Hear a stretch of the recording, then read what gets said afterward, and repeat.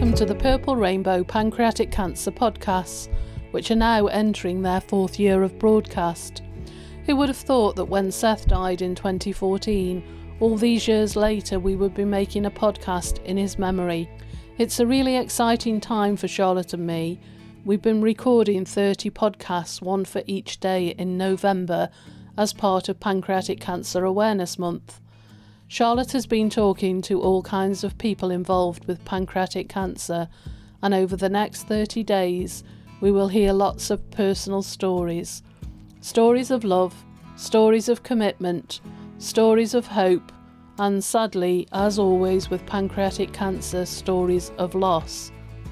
Each story will help you understand the challenges of pancreatic cancer as well as the signs and symptoms, and will help you to have conversations with people and ensure that they are aware of what to look out for. Join us each day for our Purple Rainbow podcast. If you miss any of the episodes, you can catch up by visiting www.purplerainbow.co.uk, where all of the podcasts will be stored for you to listen to at your leisure. Follow us on your podcast channel, like and share, and join us for an interesting month with lots of stories of love and hope.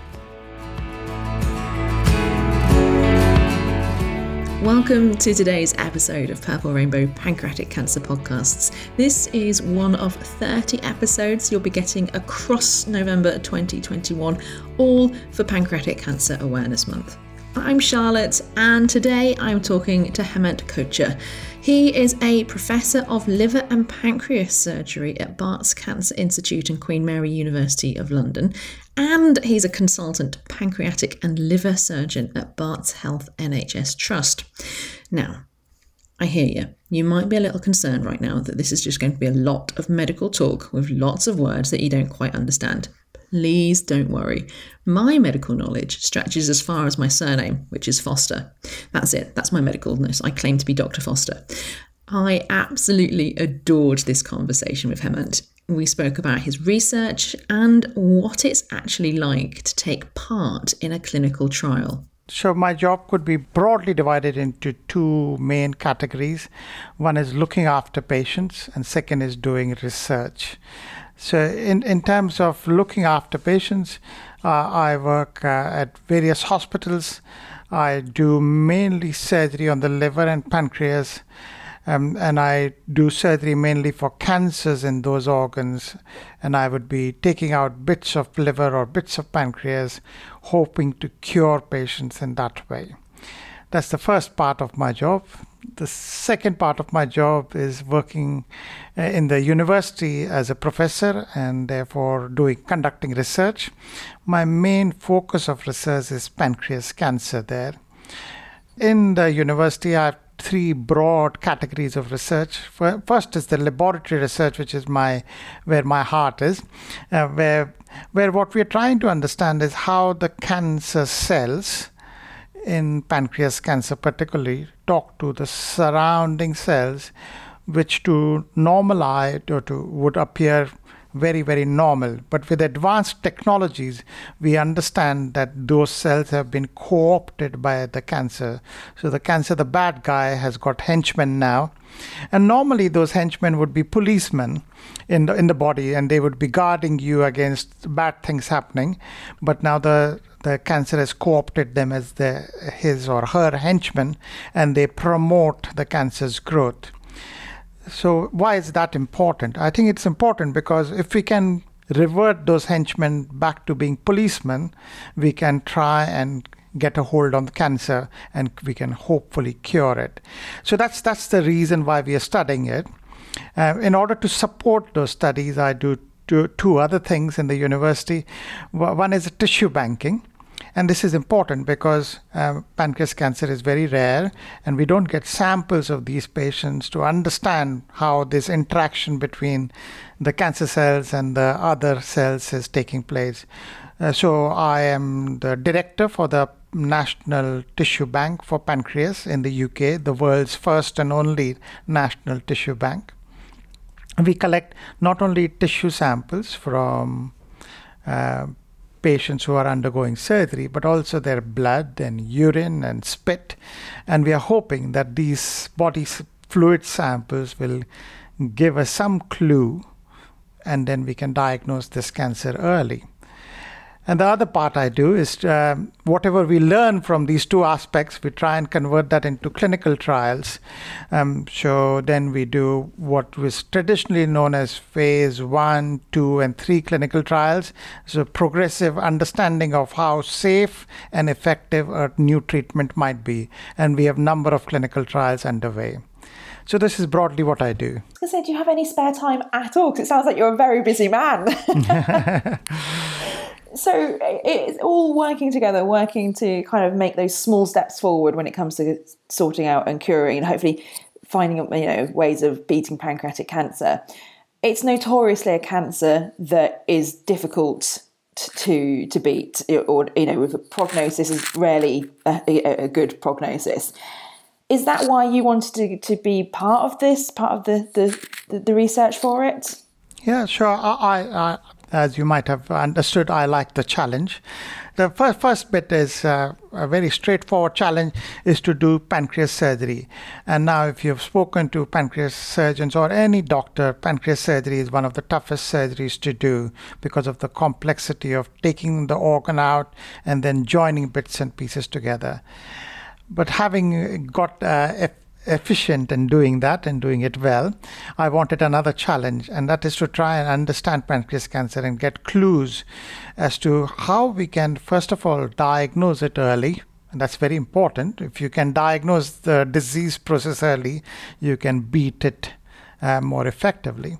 And the second bit is to try and understand how we can treat it more effectively, because as you will know, in pancreas cancer, we don't have very good treatment. Even the surgery which we do is very good for a few months, maybe for a few years, and then of course the cancer rears its head up again and we are unable to beat it then. What's the biggest challenge at the moment for you? You like a challenge, you say? Yeah, so the biggest challenge is trying to convince various authorities that the research which we are doing can then translate into clinical trials. Now that people might not understand, it's a very slow, laborious process for many right reasons, to protect the patient's health and safety so that unethical treatments are not tried out on patients.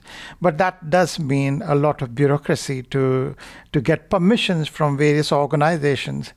And that sometimes can be frustrating when you're trying to set up a study which will prove what we have understood in the laboratory. Of course, it's very well to understand in the laboratory, and as you might have heard from other researchers, we use small animals to understand the disease. We give the animal pancreas cancer, then we cure it. It's very easy to cure pancreas cancer in smaller animals, but we want to cure it in humans. That's the ultimate goal. What is it like being on a clinical trial? I've not been on clinical trial, but I keep asking the patients who are on clinical trials. And they say that the care they receive is much better on clinical trials because they are watched like a hawk. They are called every week, if not every day, to make sure they are okay. If they have any problems, they're dealt with easily. So clinical trials, being on clinical trials actually gives you enhanced care when it's not possible. Secondly, the thing with clinical trials is you will get the standard of care treatment for sure. But in addition, you may get a treatment which may just be the breakthrough treatment ahead of anybody else. So clinical trials have a lot of advantages in that care, enhanced patient care and ability to get cutting-edge treatment. The disadvantage, of course, is we don't know whether it will work for sure or not. And there are some clinical trials out there, despite our best efforts to make sure that the patient is safe, they can be harmful, in which case we stop the trial early so that other patients are not. So they are very intensely monitored. So my experience of clinical trial as a clinician was, wow, this is fantastic care. And the patients have given me similar feedback. So at the moment you said that you're currently sort of doing research on how the cancer cells are talking to the henchmen and the henchmen that should be the policemen. Tell me a little bit more about this research then, please. So this research actually the story goes back about 120 years or so. It's called the seed and soil hypothesis. So the hypothesis is the cancer seed will not grow unless the soil is conducive to it. And that's the same principle which we are, the gardener's principle which we take forward. And we say, okay, let the soil be such that it is hostile to the cancer. And the soil for the cancer is all the surrounding cells which will supply its nourishment, will protect it from chemotherapy or radiotherapy. So we want that surrounding soil to become conducive for all these treatments to be effective and not supply the nourishment which the cancer requires. The cancer requires nourishment in different forms. Some of them are proteins, some of them are lipids, some of them are vitamins.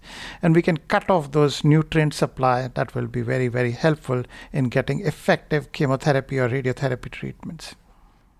Wow, it sounds really. It makes total sense when you think about it. You want to make the body as hostile to cancer as possible because you don't want the cancer to flourish. That's it, isn't it? That's it, and that explains also why, as we get older and our body is getting weaker, we get cancers. So most cancers, as you would know, come in the older age group. The young people, thankfully, don't get cancers. Unfortunately, some do, but it's very rare. And that's the whole principle. The body is getting weaker and is not able to fight the disease process or eradicate it in a timely manner. I know we've touched on this a little bit, but the whole fact that pancreatic cancer itself is a tough cancer to A, diagnose, and B, then fight away. How as a researcher do you keep going? Because it must be, you said there's bureaucracy to deal with as well. You've got the challenges of doing the research. How do you keep going? How do you just go, right, we're going to, another day, here I am, I'm going to give it my best. What motivates you? I think the motivation is the patients which we treat in the hospital. We see how they've asked for help for many months together, sometimes years together, and then they have been diagnosed with pancreas cancer. And you think, oh, this could have been diagnosed a couple of years ago or 6 months ago. It would have been so much better. We would have been able to cure it. That's a motivation to diagnose pancreas cancer early. And I work with a number of colleagues within the UK, outside UK. And the main aim is to develop these consortiums, because one person cannot make a difference, is to develop those teams. The second thing is, we do such heroic surgery. It really is big surgery. It's heroic, and the hero is the patient, not the doctor treating, because it is a very intrusive, invasive surgery. And you get them through it, and 2, 3, 4 years later, the cancer comes back and you are crestfallen. Look, they have fought so well. So you need to do better. And we certainly see from our colleagues that they have managed to do things so much better for commoner cancers such as breast cancer, bowel cancer. We should be able to do for pancreas cancer. It is deeper seated compared to, say, breast cancer, so it's much difficult to diagnose. Over the next 5 years, what would you like to see happen, like to see change? I would like to see more investment for the researchers into really good designed clinical trials, because well-designed clinical trials, and you have seen that with COVID vaccine, well-designed clinical trials and the investment, the COVID vaccines got a lot of investment, you can get cure in what we would think is incurable disease. And that investment and consortium building is required. COVID vaccine trials took place in multiple continents all together. And that cooperative effect, the willingness is there among patients and doctors and scientists, but the investment to commensurate with it is not there. Hopefully, we will see more of that coming along. In the next 5 years, if more of that comes along, more clinical trials take place, I am sure we'll make a headway. Thank you so much to Hemant for talking with me and sharing so much knowledge as well. Please, please, please share this podcast. You can leave us a review and a rating as well. It really, really, really helps us get to more people. And that's what we're about, remember, because we're here every day in November raising awareness of pancreatic cancer. And you can find out more at purplerainbow.co.uk. And of course, I'll be back tomorrow with another episode.